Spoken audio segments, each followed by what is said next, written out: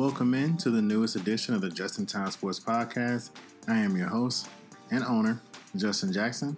And as always, don't forget to like, rate, and subscribe to the podcast, wherever you get your podcasts, but most specifically iTunes and Spotify.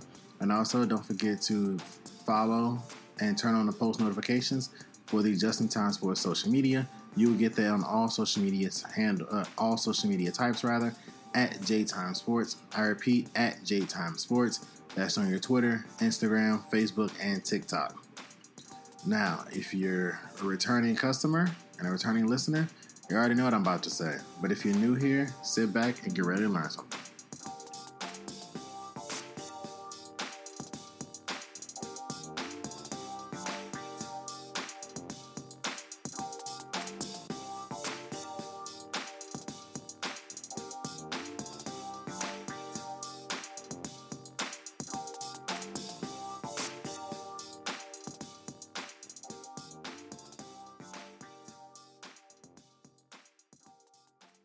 Welcome into the show. Welcome back into the Just in Time Sports Podcast. I am your owner and host, Justin Jackson. Welcome into the show. I'm excited to be here. As you guys know, I'm excited to be here every time I get on this microphone and record so I can put out more content to you guys, get you guys some more sports knowledge. I'll let you guys know my thoughts on things without any bias or agenda. I'm not upholding to main media's agendas that need to be pushed because I have no ownership besides myself. And so I give you guys as unfiltered and as unbiased as I possibly can in terms of what I'm seeing, in terms of what I'm feeling, in terms of how everything I think will shake out. So I try to give it to you guys as straight as possible. Without having to deal with any of the other nonsense, politics nonsense. Alright, so this is a late night recording session for me. Normally I record sometime in mid-afternoon. Right now I'm recording pretty much into the night, so my standings may be a little off. You guys are here this Thursday morning. As always, I'm recording Wednesday night. So the standings may be a little off from what you actually see in the next morning, but entering today's games. I'm going to say to you, we're entering today's games. We're going to start off in the NBA as always. During the NBA season, we're going to start off there. So we're entering today's games out west rather. We have Denver, Memphis, who lost tonight to the Clippers. Kings, Suns, who I'm watching right now, battle the Timberwolves. Clippers at 5, Warriors at 6. So that would be the automatic playoffs. The Warriors had a hell of a win. Disappointingly to me, they had a hell of a comeback win against the Pelicans. And we're going to touch on that a little later. Again, it's Denver, Memphis, Sacramento, Phoenix, Clippers. Again, he just got a big win over the Grizzlies. And then Warriors as the top 6. Warriors, Kings, the only playoff. Warriors, Kings, Suns, Clippers will be the first round right now. In the play-in tournament, you have Timberwolves, like I said, who's currently playing the Suns right now. Keep my eye on that game while I record this. Pelicans, who had a war against the Warriors. Again, we'll talk about that in a couple of minutes. Lakers, who just beat the Bulls tonight, so they didn't lose any ground. And then Thunder at 10. So 7 through 10 is 2 games back, 2 losses difference from 6. Then the Mavericks, who lost tonight against the 76ers, so they actually pick up another L. They are officially tied in the loss column with the Utah Jazz. Out east, you have Bucks, who had a ridiculous game. We'll talk about them in a few minutes as well. Celtics at number 2, 76ers, who just beat the Mavs. They're at number 3. Cavs at 4. They were square off in the first round against the Knicks at 5. And then the Brooklyn Nets are still holding on to the 6th seed. So that'd be the playoffs. Right now it'd be 76ers and Nets along with Cavs and Knicks in the first round. The play-in tournament consists of the Miami Heat, 1 loss back from 6th. The Atlanta Hawks, and 3 losses back from 6th. The Toronto Raptors at 9, also 3 losses back from 6th. And the Chicago Bulls, who just took another L, but they're still sitting 10th. They are 5 losses back now from 6th. And then the teams on the outside looking in for both conferences. In the West, you have the Mavericks, like I said, who just took an L. I already talked about the West, I'm sorry. I'm going to move to the East. The Wizards are 7 losses back, and the Pacers are 8 or 9 losses back now. The Pacers are out. 9 losses back with 9 losses back from 6th. So they're only 5 losses. I mean, they're pretty much out. 5 losses back with 6 games left. They're pretty much done. And the Wizards are clinging. They're 2 games back with anywhere from 6 to 8 games left in the season, depending on what teams you're with. And they've got some decisions to make. But we're gonna start off with in the NBA. We're gonna talk about the Warriors and the Pelicans battle. So I'm a Pelicans fan. My wife's a Warriors fan. So there's always a very contentious situation in the household, in the Jackson house, whenever the Warriors and the Pelicans play. And then the game got chippy, so that kind of brought out the competitive sides of both of us. It was interesting, man. It was interesting. The Warriors, obviously without Andrew Wiggins for personal reasons. There's some nasty rumors going around Twitter. I'm not even going to go into that. It's not sourced. It's not confirmed. It's been denied by certain people. I'm not going to go into that. If you want to find out what the rumor is, and I'm going to emphasize it is a rumor, go on Twitter yourself and look some stuff up. Again, it's a nasty rumor. I'm not going to engage in it. But if you're interested in it, go look on Twitter. And then the Pelicans, of course, were without their best player, Zion Williamson. And being a Pelicans fan, it hurts to have Zion Williamson sometimes. But without their best player in Zion, with a hamstring injury pulled against Philly a couple of months ago, they had a setback in his recovery. Chris Haynes reported, though, during the game, right around second quarter, that he's on the court, he's doing on-court activities, he's doing rigorous workouts, and he was vocal in the locker room about his pleasure, or rather displeasure, displeasure with the New Orleans Pelicans and their effort and how they were legitimately playing without him. He was vocal about it, which everybody on the team,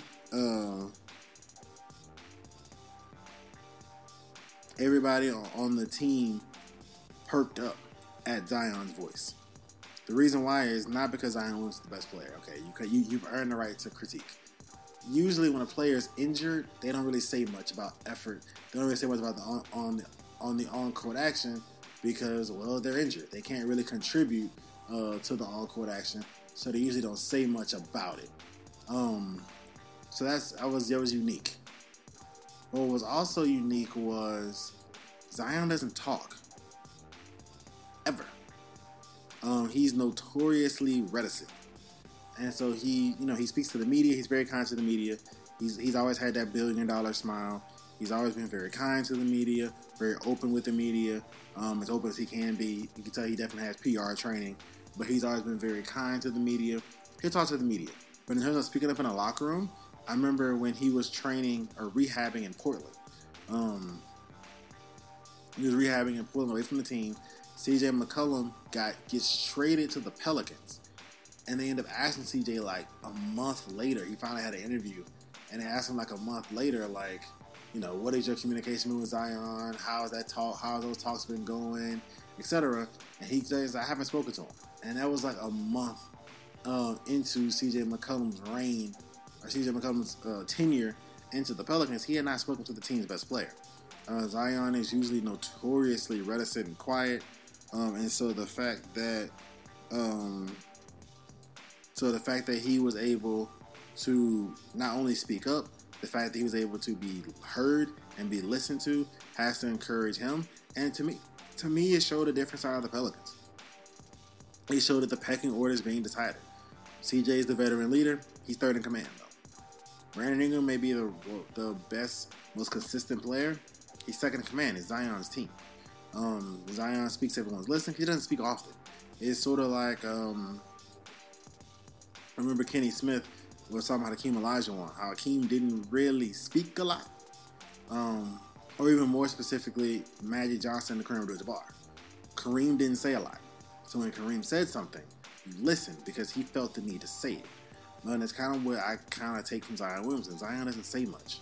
So if he goes out of his way in a meeting or in a film room or whatever to openly question the effort and the intensity of the team, you listen.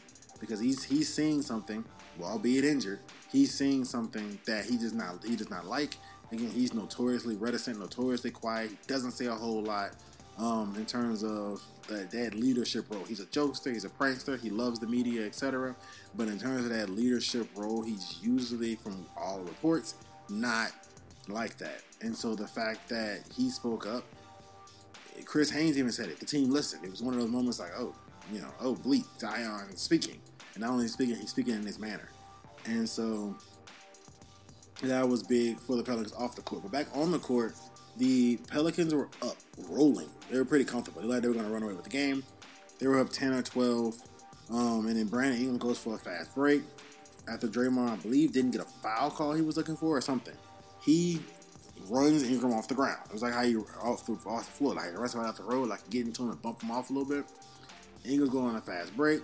Draymond makes no attempt on the ball. He just put his shoulder in Ingram's shoulder, runs him off the ball.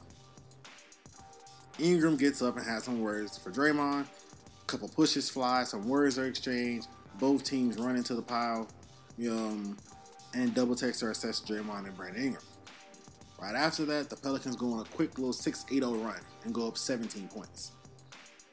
Right around this time, the CJ McCollum, or Draymond, comes down the court, gets a charge against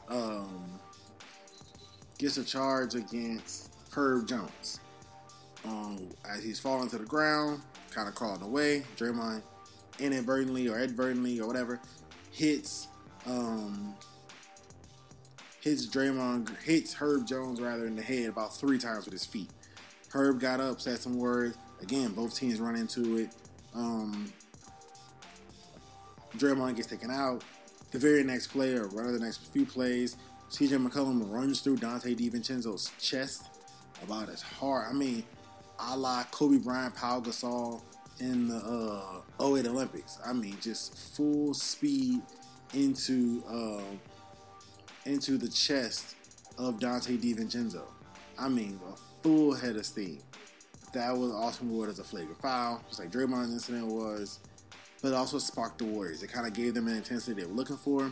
And so over the course of the rest of the game, the Warriors make up a 20-point difference, end up winning by double digits or near double digits, 30-point swing basically, and the Warriors win. Draymond Green cited CJ McCollum's talking as the talking point, as the key point, the change of the game, the change of the flow was CJ McCollum's chirping, and so he cited that. I'm sure that did not make Pelicans fans happy. Actually, I know it did. I talked to several Pelicans fans. They were very upset with CJ after what Draymond said.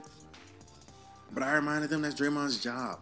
His job is to be a pest. His job is to annoy. His job is to sow seeds of dissension. CJ McCollum is on the team to be a leader and to be a vocal person. So if you can take away his ability to connect and be vocal and stick up for his teammates, you severely undermine the Pelicans and the Pelicans locker room. So Draymond was simply sowing seeds of dissension into the Pelicans locker room. But it was an absolutely great game. Trey Murphy is real. Herb Jones' defense is real. Brandon Ingram, of course, is that guy. You already know what's going on with Golden State with Steph, Clay, and Dre. Side note, quickly. The Warriors, a couple years ago, Draymond mentioned on his podcast, I think last year, that the Warriors were trying to basically, what I call, thread a gym rope through a needle. They were trying to be old and young at the same time. They were trying to win a championship with Steph, Clay, Dre, what's his name, Kevon Looney, Iguodala, the rest of the crew. They were trying to win a championship doing that while simultaneously developing Moody, Wiseman, and Kuminga, and Jordan Poole, because they got those picks for being bad and with injuries, and so they were trying to keep the present going and build for the future simultaneously. That experiment's already gone awry, because Jordan Poole is Jordan Poole, but you've already traded Wiseman. Moody sucks at basketball, from all I can tell, and Kuminga, I don't see the jump, I don't see the development. So I just don't get the strategy or the plan for the Golden State Warriors. But hey, I'll be definitely watching. to see if they can somehow develop their youth and have their old guys go try and win a title. Ben Simmons has been officially shut down by the Brooklyn Nets.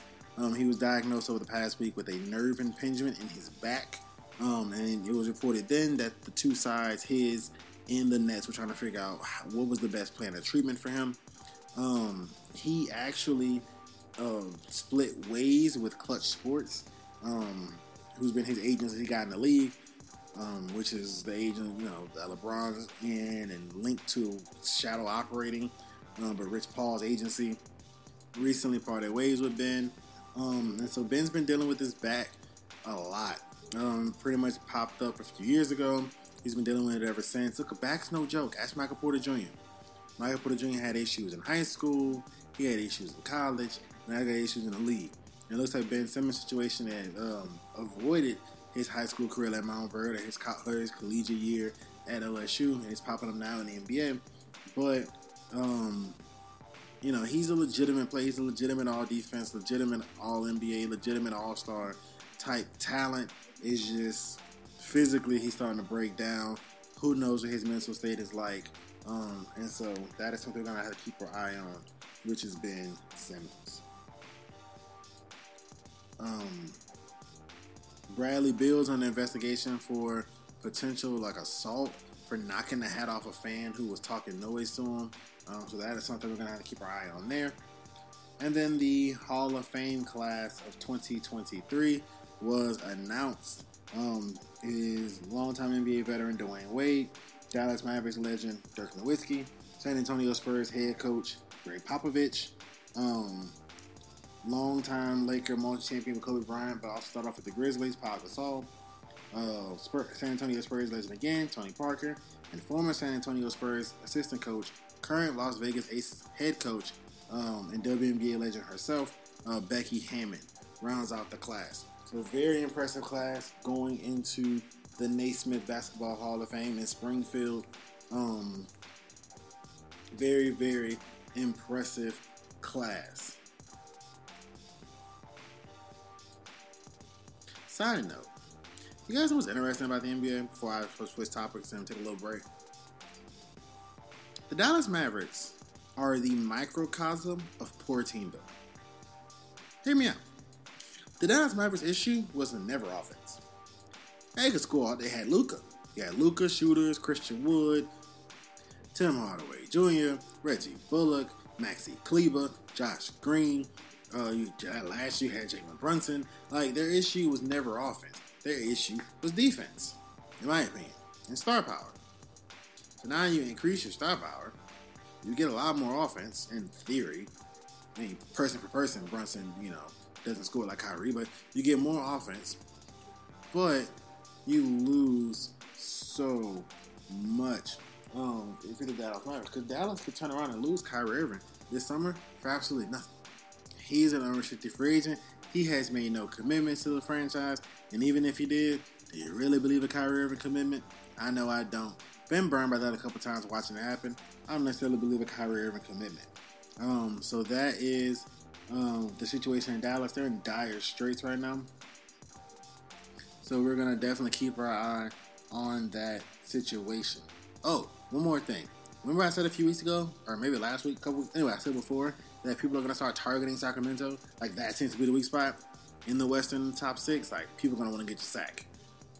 Now it's been reported by ESPN and other places that people are looking at the Kings, and that sixth spot is the spot people are trying to get to play the Kings, because I think the Kings are weak. They had this big almost celebration about 17 years after 17 years finally making the playoffs, and then it didn't happen. Now they're gonna make the playoffs. The Kings are gonna be in the playoffs, but then it didn't happen, and you had this sad aura over the arena. It's kind of like they had to put the champagne back up. I'm sure that was not actual champagne, but whatever celebration blowout party that was expected along the streets didn't happen.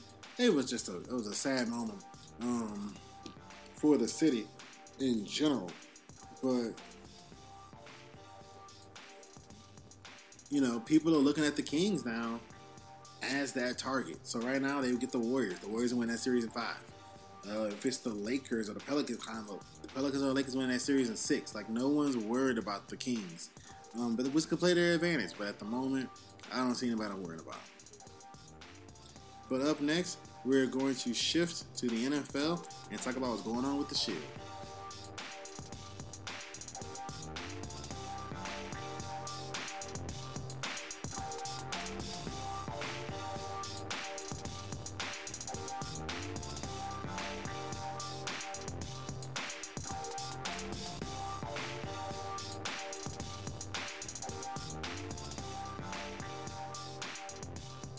Welcome back into the show. Side note, Russell Westbrook had a hell of a game tonight. I know we're in the NFL segment. Russell Westbrook, gotta give credit where credit is due, had a hell of a game tonight. And also Milwaukee Bucks duo, Giannis Antetokounmpo and Jrue Holiday. That has to be historic. I haven't seen the stats breakdown of how historic that is. But Jrue Holiday finished with 51, 8, and 8. Career high for Jrue Holiday, scoring 51. He also, like I said, had 8 rebounds and 8 assists. And then Giannis finished with 38 points, 17 rebounds, and 12 assists. That has to be some sort of record. 30, 15, and 10 isn't a very popular stat line. It's only happened, not counting Wilt, like 30 times in NBA history. So to do that and have a teammate score 50, let alone 55 and 5 or whatever they want to, break it down into, has to be the first thing of its kind. I haven't seen the breakdown acknowledging that it is, but that has to be the first stat line like that of its kind. But back to the topic at hand, back to the NFL, or starting the NFL, I should say. We're going to start off with everyone's popular subject, what I did my special on, which you guys did great interaction with. I appreciate that. Lamar Jackson going on his situation. So if you didn't listen to the special, Lamar Jackson tweeted that he requested a trade on March 2nd, that he loves the fan base. Go follow his fan page, that he believes that the Ravens are basically at this point refusing to pay him what he believes he is worth and his market value. So that has led him to become very public on Twitter. And I kind of ran through some of his previous incidents on Twitter, whether it's kind of referring to his guaranteed contract and how much he was given and by Ravens offer, which is $103 million. Where does that rank as far as other quarterbacks in the league? Again, if you want those details, please go back to the Lamar Jackson trade request special, which came out, well, this comes out Thursday, so that came out Tuesday, for you guys to definitely listen to that so that you can know what's going on with Lamar, or at least the past incidents with Lamar, and kind of catching up and putting things into context. Now, again, because he has been on Twitter lately kind of exposing things, he's been a lot more free. He's tweeting, now he's kind of clapping back at people referring to his injuries. Arthur Blank, owner of the Atlanta Falcons, basically was brought up, what's the difference between Lamar and Deshaun Watson? Paraphrasing, Arthur Blank brought up how the situations are different, true, and he kind of referenced Lamar's injury history. Small problem. The person they used was Deshaun Watson, who had 27 sexual assault allegations and 2 torn ACLs at the time, or 2 previously torn ACLs at the time that Atlanta was willing to offer him $180 million guaranteed, fully guaranteed plus, to come to Atlanta. Interesting. But Lamar Jackson, with no major injury history and no allegations, a squeaky clean off the field record, you have no interest in?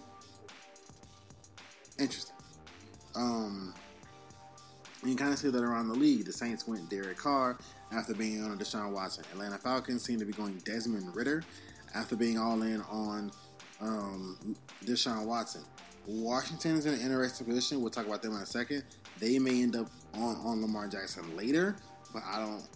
At the moment, they're kind of in an untenable position in terms of offering big money contracts. The Indianapolis Colts could be waiting until after the draft.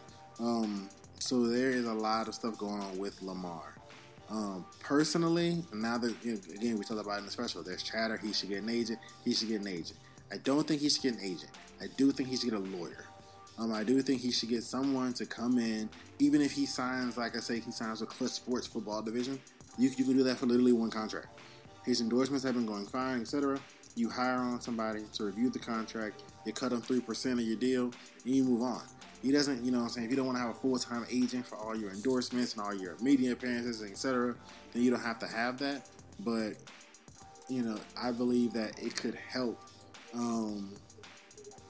I believe that it could help in this situation having a lawyer, even in the process of having someone to field your calls or be able to make those calls. Say, hey, Lamar wants this. He's looking for this.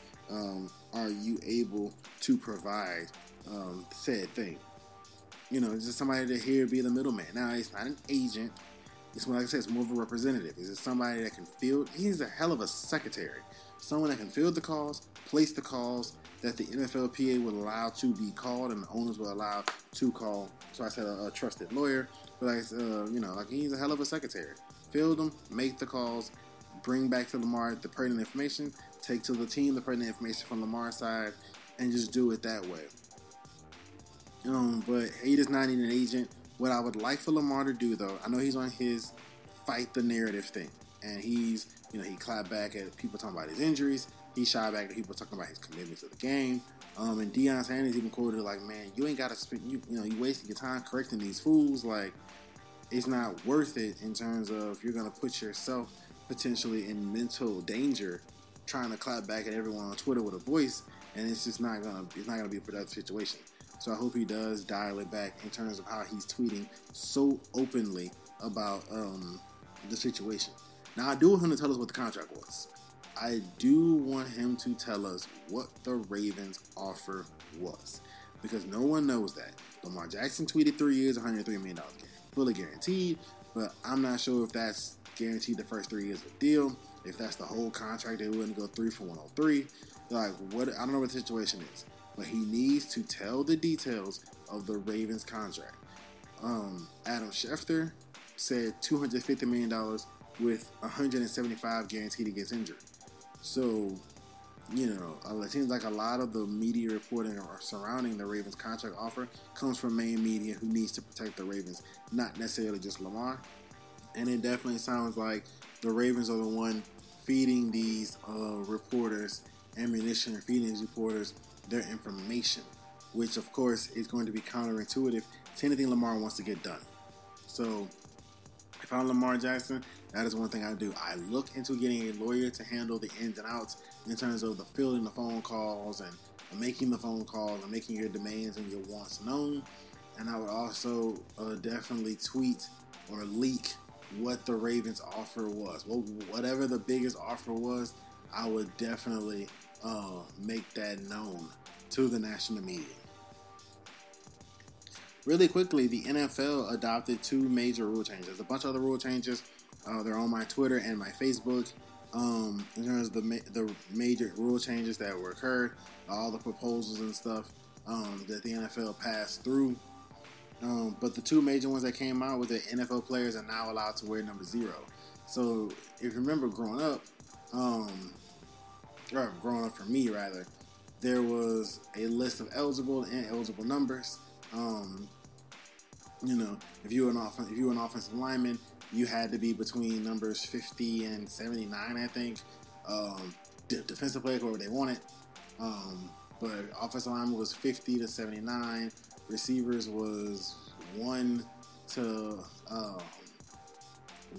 49, and then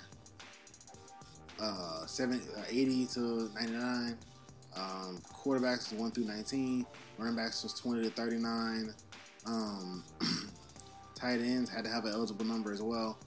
So there was a group of ineligible numbers. I believe it was from 50 to 79 that no one that could catch a pass or handle the ball could have.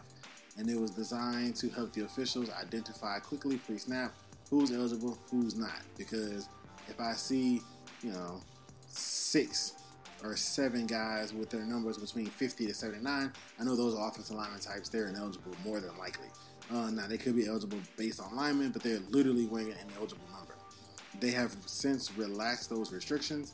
They're allowing people to wear previously ineligible numbers wherever you want to wear the number. It's not as strict. However, NFL players are now allowed to wear number 0. Several stars are switching into the number. Micah Parsons has stated he wants to wear it for Dallas.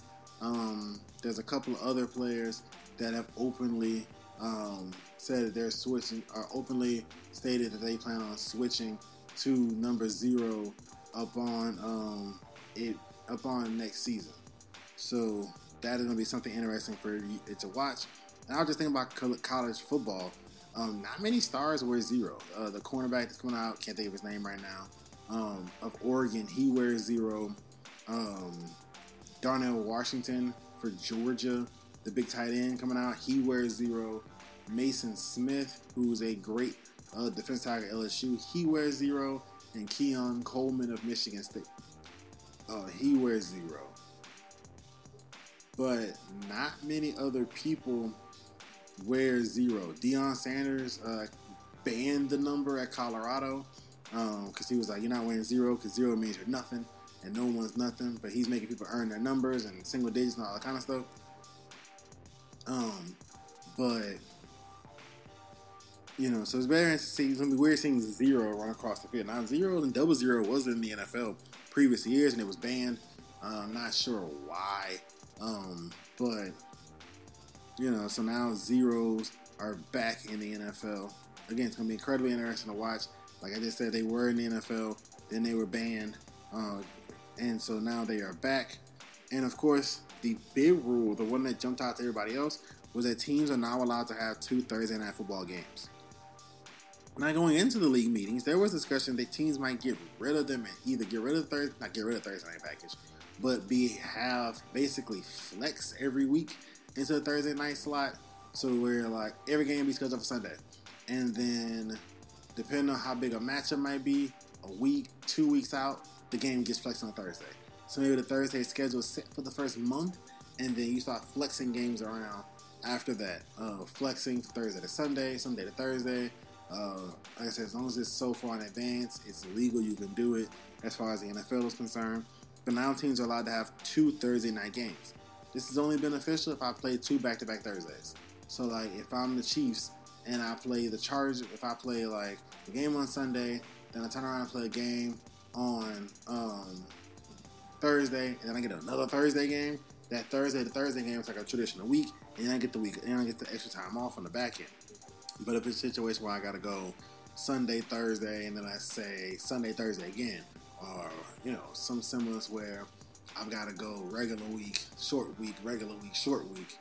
That's hard to do. But Roger Goodell was very open about the fact that he wanted as many top matchups in these games as possible. Any primetime games, Thursday, Sunday, Monday. He wants as many top matchups in these slots as possible. Obviously, when you're putting your product on a national stage and you're making it easily accessible to the average consumer, you want your best product on the field so that way people can look at it and you know, decide to fall in love with football like many of us did, I'm sure, listening to this podcast. Several players spoke out against it already, saying like, I thought you could outplay a safety, Patrick Mahomes included. So it'll be very interesting to see how these teams react to these games. Like, who's going to be the first one with the 2 Thursday night games? I'm sure it's going to be the Chiefs. I'm sure the Chiefs are going to end up being the first team with 2 Thursday night games. It'll be very interesting to see how they respond to either game, both games, the second game as well as the first game. Like I said, it'd be very interesting to see how they will react if a team does get 2 Thursday night games. The Washington Commanders are in the process of being sold, which is why I say it makes the Lamar Jackson complication a little bit stronger. The reason why is if Lamar's already on the Commanders, it's easy peasy lemon squeezy. But offering him $250 million guaranteed that he might accept while mid-sale is a very uncouth, risky maneuver to try and pin $250 million in escrow into an account for Lamar Jackson. And so the Commanders, like I said, in the process of being sold, Dan Snyder, the lovely Dan Snyder, was looking for $6 billion. He has a group with Magic Johnson in it with a fully financed $6 billion offer. And then there's a Canadian businessman with a fully financed $6 billion offer as well. So it looks like the Commanders will go for the asking price. There will be no real negotiating. We'll just see which offer Snyder chooses, and if there's a new group in the NFL or if there's a new solo person. And then New York Jets owner Woody Johnson said that no one is sweating the Aaron Rodgers deal, but he wants to get the deal done. This was deemed as a slam dunk 2-3 weeks ago, even a month ago. Aaron Rodgers went on Pat McAfee and stated that he was 90% retired and that he wanted to play for the Packers, but the Packers kicked him out. And so now he's with the Jets and he wants to play for the Jets and all this other stuff. But people pretty much was reveling, myself included, in the fact that the deal was basically done. Like, Aaron wouldn't have come out openly on a Friday and been like, hey, trade me, and then expected to move by Monday. So just, this trade request by Rodgers had to be something that was in the works previously, and something that he felt incredibly confident about the validity of pulling off such a maneuver, because I thought, I was working on the assumption that it was done. Several other people was working on the assumption it was done. The edits came out and all kind of stuff began to happen as right after the Pat McAfee show. Hell, during the Pat McAfee show, people was Aaron Rodgers to the Jets, and then after the show, nothing. He's still a Green Bay Packer. The Jets, as far as I know, are trying to finalize a trade, but the details are just not working out. And when you're in a situation like they are, the Packers have all the leverage because they don't have to play Aaron Rodgers, and Aaron has made it abundantly clear he only wants to go to the Jets. So that kind of pushed the Jets over a barrel in terms of they can't negotiate against the crowd. They're negotiating against the wants and desires of the Green Bay Packers and what they want to do with Aaron Rodgers. Also, really quickly, the Falcons made a couple of moves, signing Calais Campbell and Scotty Miller. But up next, we're going to shift to the NCAA tournament and talk about what's going on with the men and women tournament.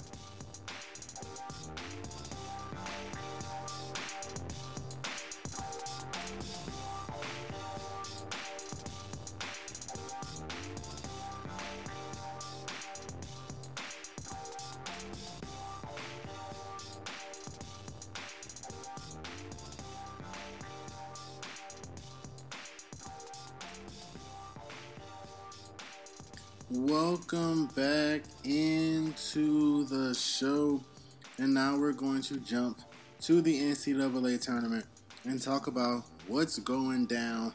It is Final Four time for the men and the women. It kicks off this weekend. It actually kicks off Friday.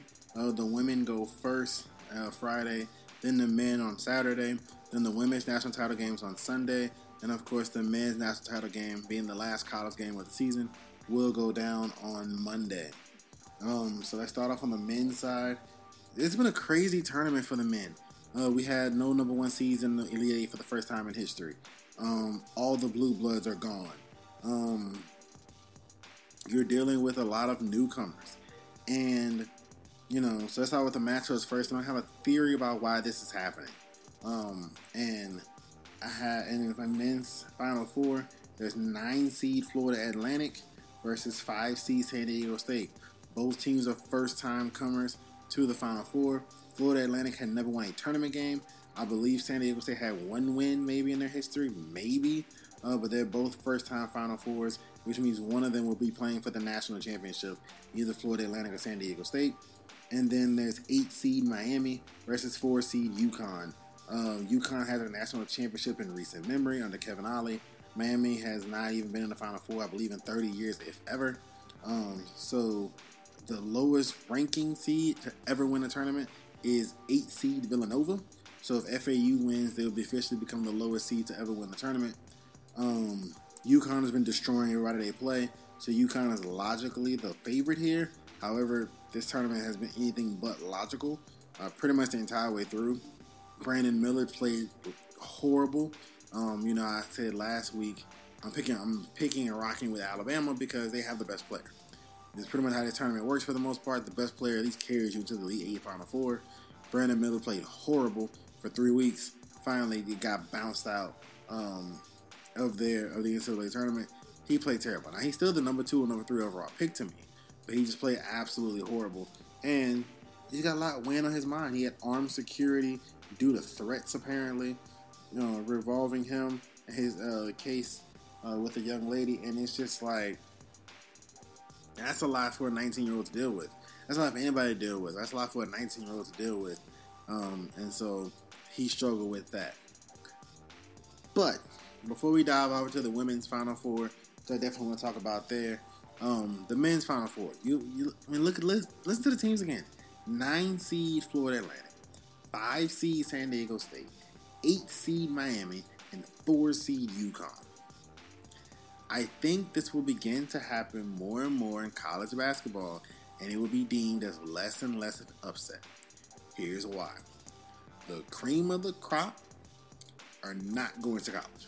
They're either doing the G League Ignite, they're playing overseas, or they're doing some sort of alternative path, maybe overtime elite. I don't know. They're figuring out a way normally to not go to college. Brandon Miller didn't have to go to college. He could have been a G League Ignite guy. He'd been a top 5 pick. But even when you get these top guys to go to these colleges, universities, they're there for 6 months. Whether it's a Ben Simmons situation where they just don't care about classes at all, or whether it's, he's a studious guy, he's only there for 6 to 12 months. He's getting in, serving his year, he's getting out. And so what that does is it evens the talent gap out, especially the transfer portal. If I'm the 5th guy on Arkansas, I can more than likely transfer to an FAU and be the guy, or be the second in command. So it's evening the talent gap out. The top of the top, the cream rise to the top, that 5% of guys. Think about the NBA draft. The top 3 picks are Victor Wembanyama, who's never played basketball in America, sans those 2 games against the G League Ignite. Scoot Henderson, who plays for the G League Ignite, and Brandon Miller. Those guys are just in 3 different worlds. Only 2 of them are not professional, and they seem to be living pretty great lives. I don't know if they gotta have a good agent telling them what to do, tell them how to move, whatever. But those guys seem to have a great life. There's no star power in the tournament. I said it going into the tournament. I said, who's the biggest star? Brandon Miller. Okay, Brandon Miller gets bounced early. Who's it after that? So it's very interesting to see how the stadium even fills up for the Final Four, because none of these schools have the biggest fan bases. UConn does, Miami does, San Diego State and FAU don't necessarily travel well.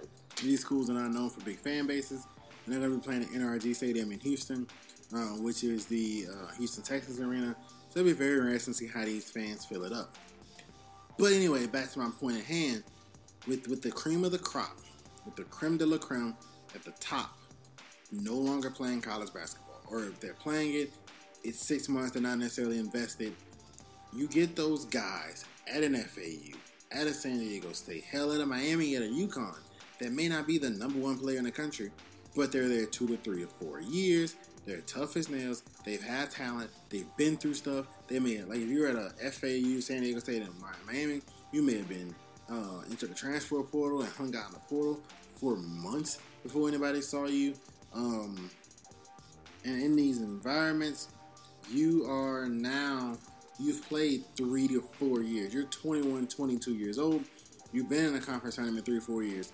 You've been in these regular season matchups and battles 2 to 3 to 4 years. And now you completely get 21, 22, 23-year-olds playing against 18, 19-year-old laden teams.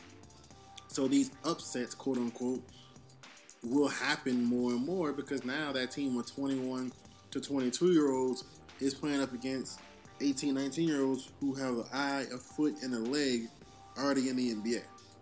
And so I believe these March Madness upsets, quote unquote, now 16 beating a 1 seed should never happen. 2 seed beating a 15 should never happen. But these 6 beat 11s, 12 beat 5s, I believe will happen a lot more due to the fact that the talent gap is significantly closer. And so with the talent gap being significantly closer, that coming with age and skill and development, these upsets will come a lot more than we are typically used to seeing them in the NCAA tournament. 5 years ago, no one had ever, a 16 never beat a 1 until UMBC beat Arizona. 15 seeds rarely beat the 2 seed. You might get one a year, maybe one every other year before recent memory. Now that's beginning to happen. It feels like every tournament. And so that is what that is my theory in general of what's happening in the NCAA tournament, is the fact that more and more schools, the smaller schools, the mid-majors, are getting 21, 22, 23-year-olds who've been in second, third school, who know how to play the game of college basketball, who know how to do travel, who knows how to do the conference tournament.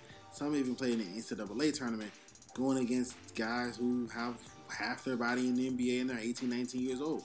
So when they don't get those foul calls and they get frustrated, when they get bumped around a little bit and they get annoyed, that's a strategy older teams want to do, is to frustrate the younger teams. They may be more raw talented than you, but if they can't manage their cool and manage their composure, they have no way of potentially beating these older teams and trying to show that these young guys can win. Like I said, now, will there be a team with a bunch of freshmen on this roll people? Sure, because the raw talent takes over sometimes. But these upsets are going to happen more and more because the talent gap is getting smaller, the experience is going to take over, and these smaller schools usually have more experience these days, along with being tough as nails. And then on the women's Final Four sides, the stars are out. The stars are out. Starting in the first matchup, LSU, led by their head coach Kim Mulkey, Angel Reese, Alexis Morris, Flau'jae Johnson, and the rest of that crew for LSU, go against Virginia Tech. Now, Virginia Tech is the only team in this tournament, really, to my knowledge, or in the Final Four left, to my knowledge, that doesn't have that star. You know, I just named four for LSU, including the head coach. You go to Iowa, they have Caitlin Clark, who just kicked Haley Van List's butt all of a few days ago, giving her a 40-point triple-double, the first one to ever happen in the history of the NCAA tournament, men or women. And then, of course, there's South Carolina. They have their 7 seniors. They have the ladies who've only lost 8 games in 4 years. They have Dawn Staley with her third Coach of the Year and her second back-to-back national title, including a currently unblemished record. So we're definitely going to be looking at South Carolina. Like I said, LSU has Angel Reese, a.k.a. the Bayou Barbie. Alexis Morris, also known as Lex Luthor. And then Flau'jae Johnson is the star power for LSU, along with Kim Mulkey. And like I said, Iowa has Caitlin Clark. The women's game between Iowa and Louisville obviously having Haley Van Lith, did 2.5 million views on ESPN, which is more than any regular season NBA game has done. It was an absolute show. Caitlin Clark put on for her city. It was absolutely spectacular to watch. It was one of those things where, you know, it's a where were you when blah happened moments. It was incredible to see. And she got under the skin of Haley Van Lith, who was none too happy in her post-game press conference. Now, the women's side, the gap is still there because the ladies traditionally stay 4 years. Leaving early for them is after your junior year. So they traditionally stay 4 years, so their talent gap isn't nearly as shrinking as the men's game. You get one guy hot from 3, you can be anybody. You can beat anybody you want in the NCAA tournament. And so that kind of already adds to some of the madness. And then you add in the fact that, again, you're going to get these older teams. You're going to get these veteran teams who've been in 2-3 schools. Let's say he's 23 years old. He may already have a kid. You know, but regardless, he's 23 years old. He's an adult. And you're going to put him on the court with these 18, 19-year-olds. I mean, actually, you might have. That's how you kind of train up. But anyway, but my overarching point is that these quote-unquote upsets by these senior, junior-laden teams are going to become more prevalent. They're going to become more commonplace. And eventually people are going to start legitimately picking them in that bracket to see which 2 seed or which 1 seed is going to fall before we ever make it out of the first round. But up next, we're about to shift, just for a quick second, our best for last, to Bronny James's McDonald's All-American performance.